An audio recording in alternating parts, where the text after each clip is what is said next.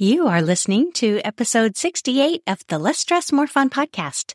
Today, we're taking a pretend road trip to Denver. You are listening to the Less Stress, More Fun podcast. I'm your host, certified coach Lisa Schwaller. Each week, we talk about how you can rise above the stress of modern living so that you can focus your energy on what matters most. All right, let's get started. Hello, how are you today? Do you love to go on adventures? I do. I grew up in the western part of the United States, and I used to love going on road trips or flying. I used to love flying in propeller planes and looking down at the texture of the earth below and all the wide open spaces. And so that's probably why when I teach and when I'm working with people as their coach, one of the metaphors that we'll sometimes use around planning or charting your course is the road trip. And it can be a really fun way to describe not only different means of planning, but really get to know people's planning style. So if you think about a road trip, let's say we're on our way to Denver. We're going to go from Phoenix, Arizona, and we're going to drive to Denver. There are people who will, get out the maps and the mapping software and chart where to get gas and where to stop and, look at things in advance, and it's very exact. And then there are people who just get in the car and they're just going to figure it out as they go. Sometimes people will be very adherent. They'll be very strict of staying with the course that they plotted. We're going here. We're sticking to this timeline no matter what. And there are some people who are like, oh, I think I'll stop here. Or I know we weren't planning to stay overnight in Sedona, but it's so gorgeous this time of year. And they'll deviate. You may decide as you're charting your course, like on this imaginary road trip from Phoenix to Denver, you may decide somewhere along the way that you've had just about enough of this journey and turn around. You might not even reach Denver at all. Or you could get to Denver and say, oh yeah, been here, done that. Let's keep going to Chicago. So it's just a funny way to think about what is your style when it comes to charting your course for the future. Are you someone who do you like the adventure of road trips? What do you like about traveling? What do you like about getting from A to B? So I was working with a client on this, and we were talking about how much choice they had along the way. So that maybe they were going from Phoenix to Denver, and they can decide so many different things along the way. I think sometimes people, when they're planning things in their life, they almost feel like the goal is happening to them, that they're stuck with it, that they can't redecide or renegotiate anything, and they're almost at the whim of what happens on the travels.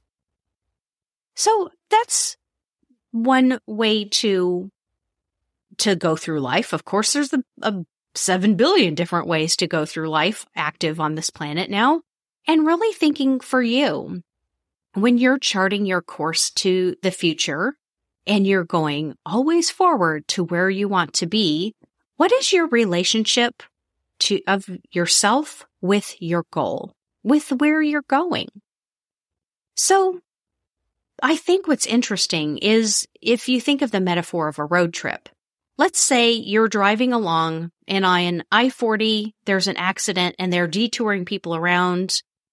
Would you make that mean something personal about you? Oh, this is what I get. This is what happens. I decided to go to Denver and there's an accident. It always happens to me. Or whatever. Or would you say, oh, well, things happen that we can't account for. That's part of what we sign on for when we go on a road trip, and you just don't make it a big deal at all. Or something else entirely. If there's a storm and you need to redirect or pause, do you make that something personal about you? What happens if you decide to stop at that restaurant. You've seen these billboards for 50 miles of this amazing barbecue restaurant with a buffet full of vegetables.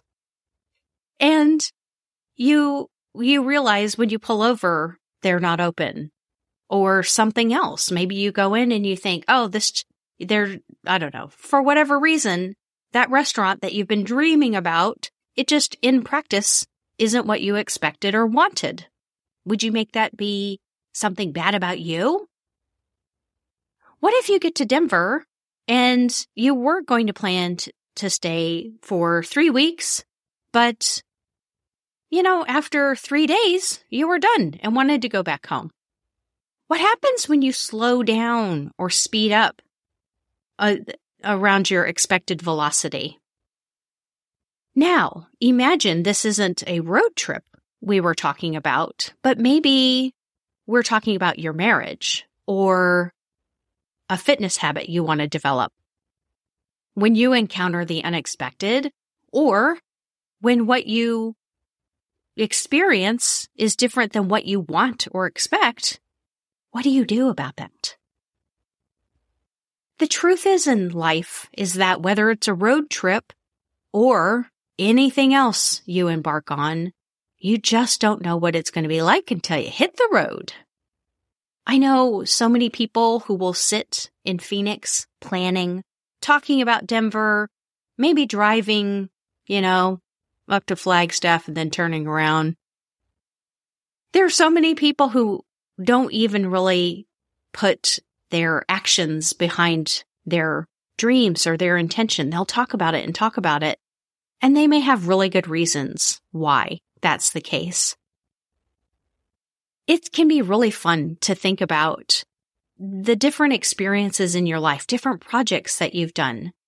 When you've been successful and you've gotten the result that you were hoping for, what was that trip like? Who were you as you were navigating the expected and unexpected along the way?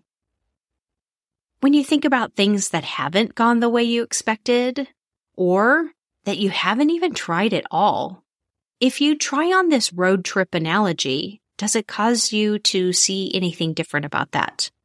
Like, for example, I think a lot of people don't really get started or they don't keep going because every little obstacle is like, it's personal. It's because they're terrible losers. They're not good enough. There's so much of our brains that defaults down to this. You need to make the right decision because if you make the wrong one, I'm going to be mean to you and remind you that you're not good enough, right? There's just something about our human mammal brains that have that program running in it. But what if you could approach your change projects more like a road trip and you do the planning that you want to do, and then you get on the road and you deal with whatever you encounter. And you know when you start that there will be lots of decisions you'll need to make along the way. What would it be like? Think about your friendships, your health, your career. Are these things adventures and you're on the move and you're open to discovery along the way? Or are you stalled? Or have you landed in the wrong state altogether? And that's okay. Maybe you were planning to go from Phoenix to Denver and you ended up in Des Moines.